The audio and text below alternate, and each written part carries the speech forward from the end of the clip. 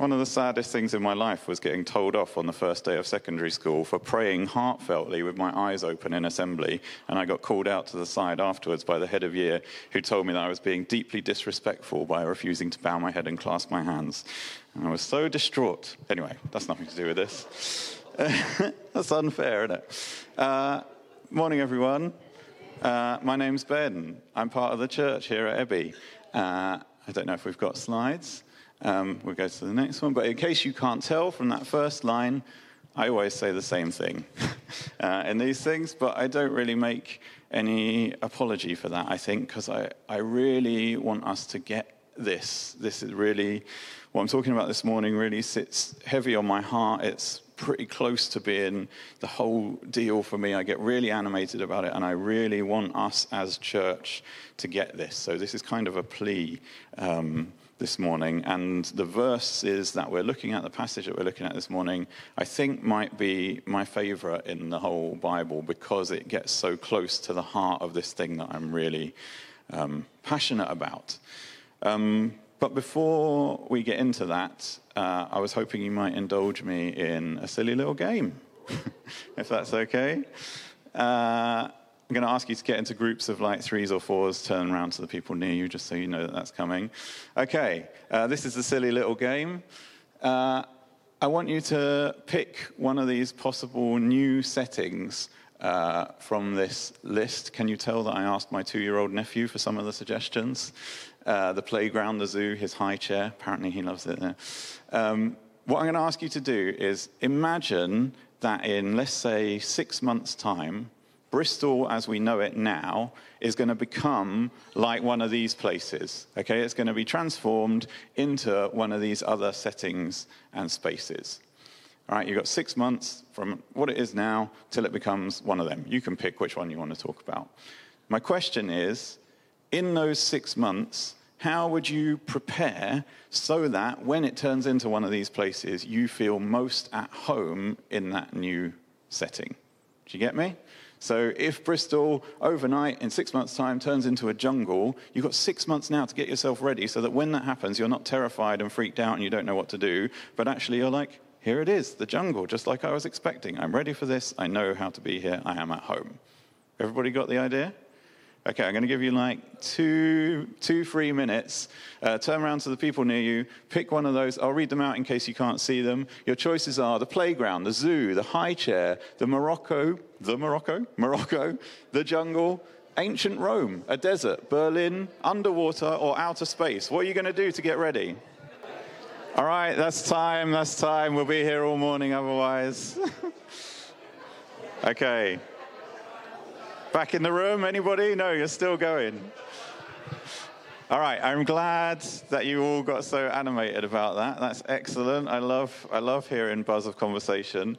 Hopefully you can be as animated about this exercise when we do it again at the end. Spoilers. Okay. But so, depending on which one you picked, I don't know what conversations you had, but you might have said things like, some of these. Let's have a look at the next slide. Sorry, I don't have a clicker. Right. So probably what you started to do was to find the major points of difference between Bristol as it is now and that new setting as it will be. And so I don't know what you might have had some of these. You might have had something totally different. It might be Bristol's quite cold. We need to get used to it being hot. It might be that Bristol's got Earth gravity. You might need to get used to there being no gravity. Tame wildlife, need to get used to being dangerous wildlife. You might have said really like profound and systemic and serious things like, I feel like it currently operates on a more individualist ethic, and if we want to be at home in the other one, maybe we need to start to get used to thinking as a collective. Or you might have just said, we wear jeans, we're going to have to get used to wearing togas. I don't know. Whatever it was you picked, that's probably the sort of thing you were doing, trying to find the differences between the now and the new so that you could acclimatize yourself to those things that are coming down the track. Does that make sense? Now, that might seem quite silly and funny and frivolous, but I want to contend that that is basically what the New Testament epistles, the letters, are. Okay? That I don't have time to explain this now. You can go and watch some of my old talks if you want to get more about this. But basically, the sort of idea of the New Testament of the Bible is that There's going to be a new heaven and a new earth. This earth joins with heaven, and the earth is transformed into God's divine realm. And it will be in line with the character of God and different than it is now. And our job and our life and our purpose now is, like that exercise, to get as ready as we can be to be at home in that coming reality when it arrives. And pretty much if you flip open to any page or any passage of the New Testament, I think you can see those sorts of conversations happening. There's basically two main things that cover almost everything in there. One is a group of people trying to work out some ways that they can get ready now for that world as it will be. We've seen a bit of what God's divine realm and rule is like. We've seen Jesus. We know that that is coming in its fullness, that one day that is how the world will be. How do we start to get ready to be at home in that world now? It's so different from how it is now, but how do we make ourselves ready so that when it arrives, we feel right at home? And then alongside that, there is also a little bit of trying to deal with the feelings of in the meantime, and the disappointment and the sadness, sometimes the longing.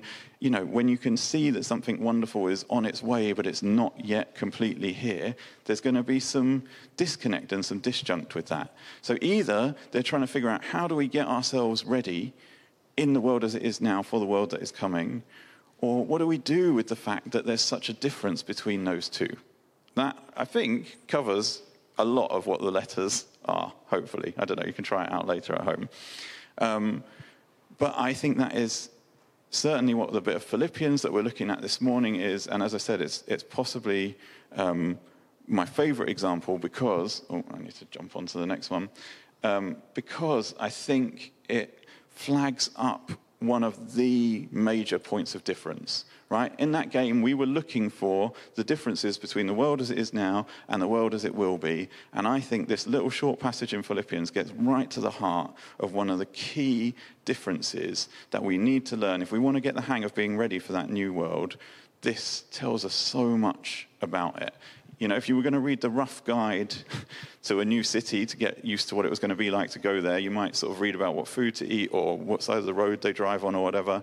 This is like my potted rough guide to God's realm, Philippians 2, 1 to 11. If you want to get the hang of the difference between now and as it will be, it's all in here. Let's read it. If then there is any encouragement in Christ, any consolation from love, any sharing in the Spirit, any compassion and sympathy, make my joy complete. Be of the same mind, having the same love, being in full accord and of one mind. Remember, this is people talking to each other. How do we get ready for this world as it's going to be? Do nothing from selfish ambition or conceit, but in humility regard others as better than yourselves. Let each of you look not to your own interests, but to the interests of others. Let the same mind be in you that was in Christ Jesus, who, though he was in the form of God, did not regard equality with God as something to be exploited. I'm really interested in this word. Other translations, some of them have it as something to be grasped. Some of them talk about it as something to be taken advantage of. But that word is so key to me.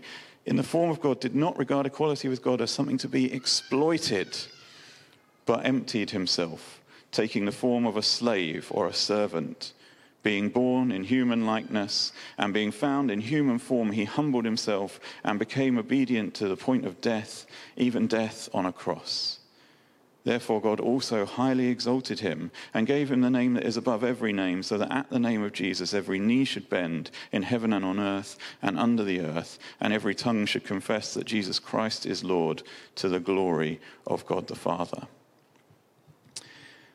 Okay, so what I want to spend the last bit of time that we've got is basically just looking at the difference that this passage gets at, the heart of that difference between the world as it is now and the world as it will be when the character of Christ is the fullness of the divine realm.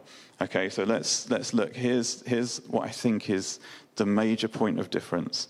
And it's all around, it's in that word, exploit, or grasp, or take advantage of. The world now so much of it operates in an exploiting model. Okay, and there's these kind of two beliefs. These are a slightly messy shorthand, but you get the idea. These kind of two beliefs that create this exploiting model, which is the idea that there's not enough to go around. There just isn't enough. There's a shortage of everything all the time. And I have to be the biggest and best. I have to be on top of the tree just in order to survive.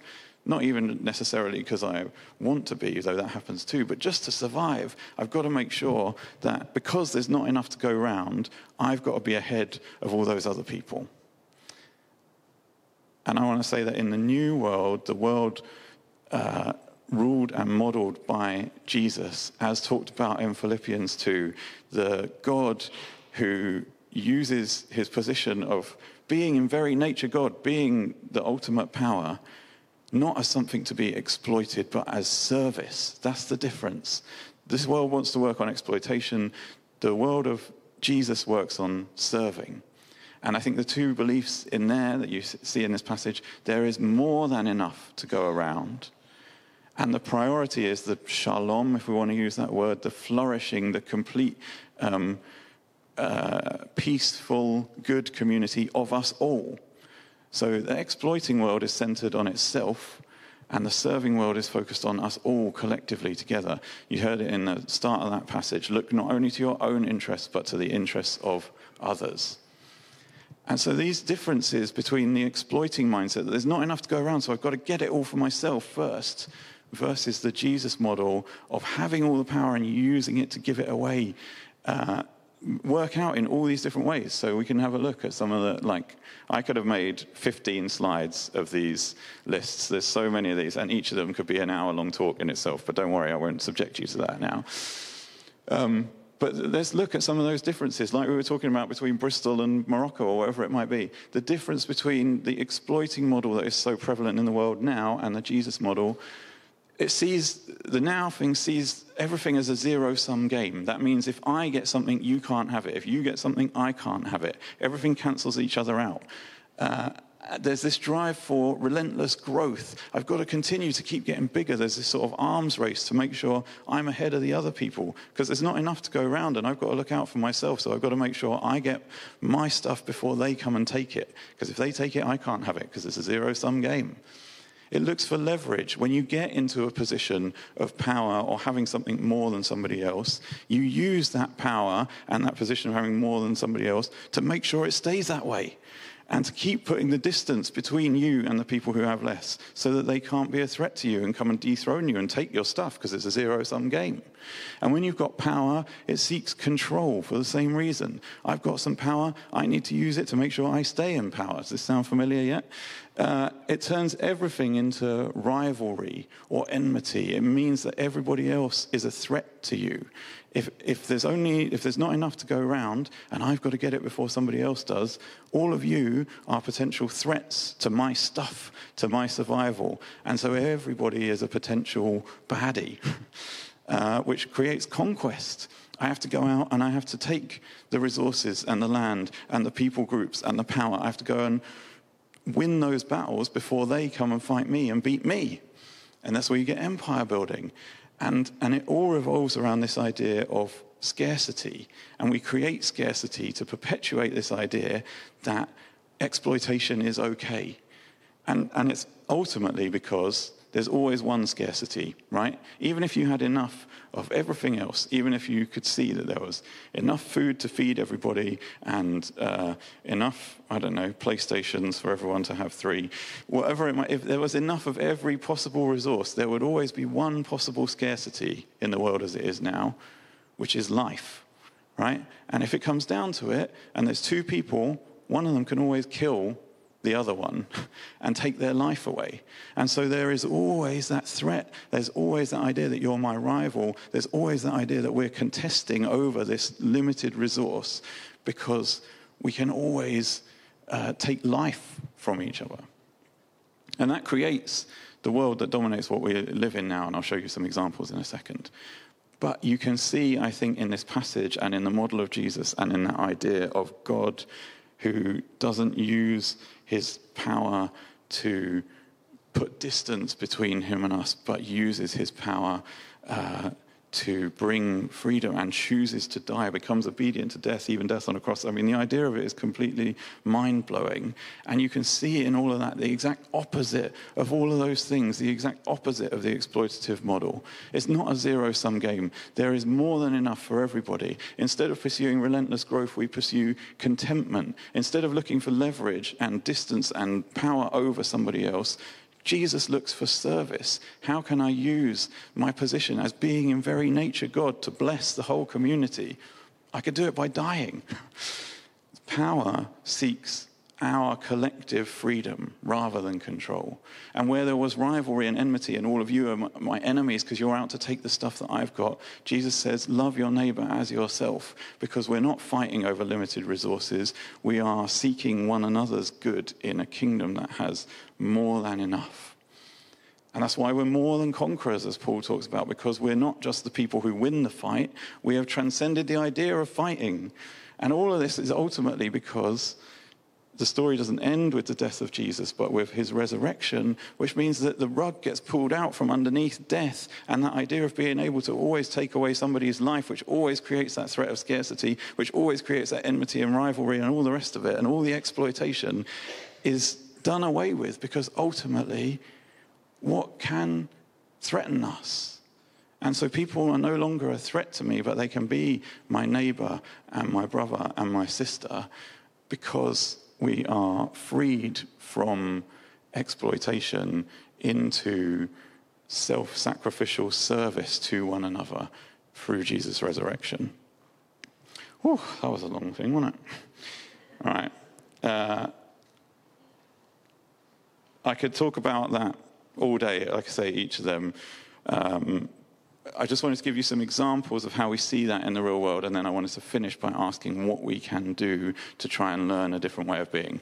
I won't dwell on any of these examples, just know that they're there. I brought receipts.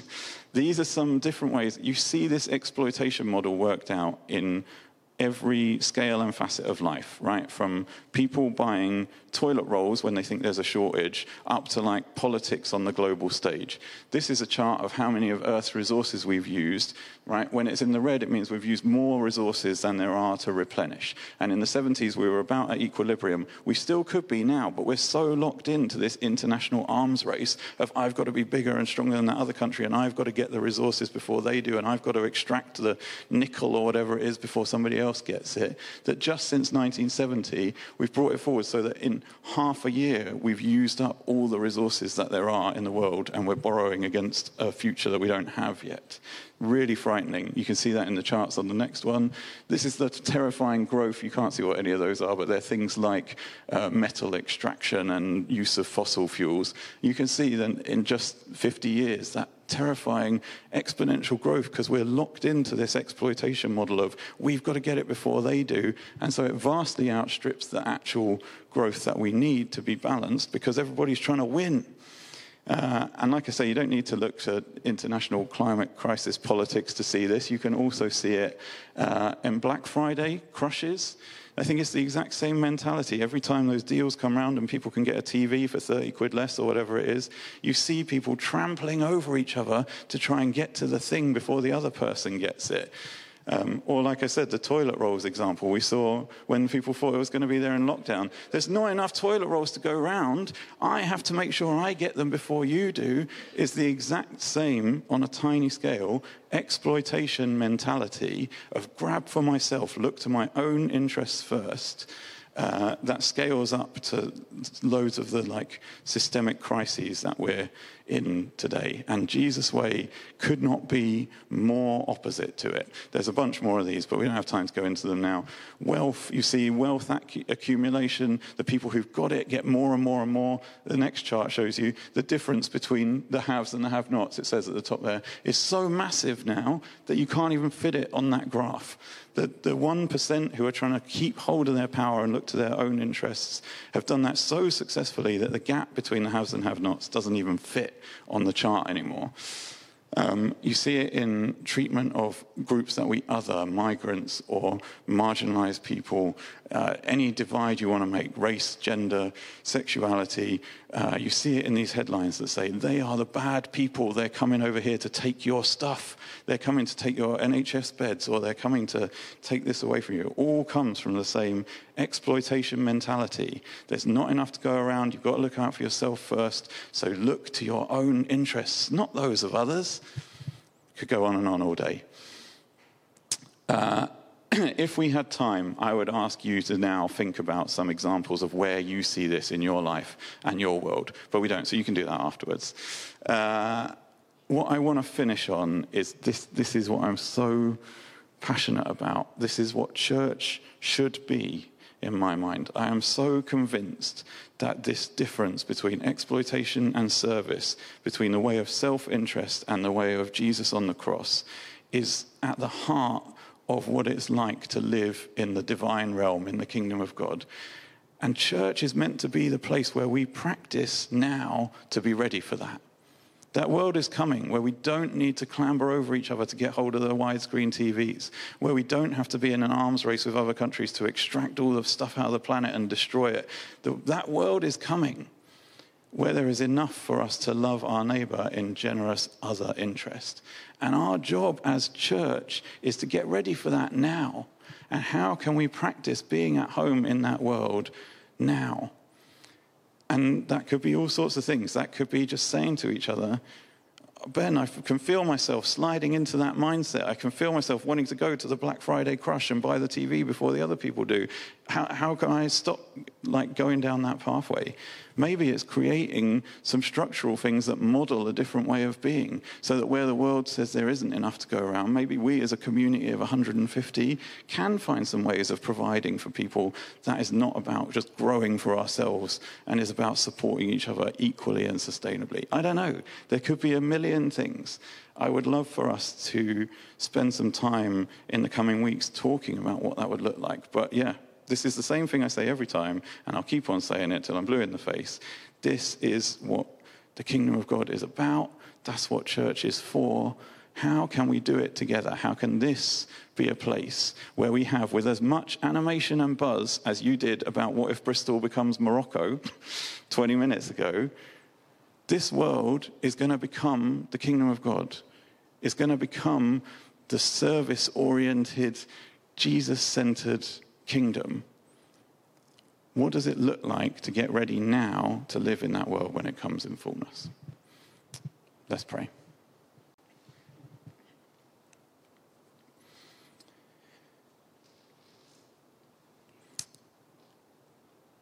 Lord God, thank you so much that you do not work the way that the world works.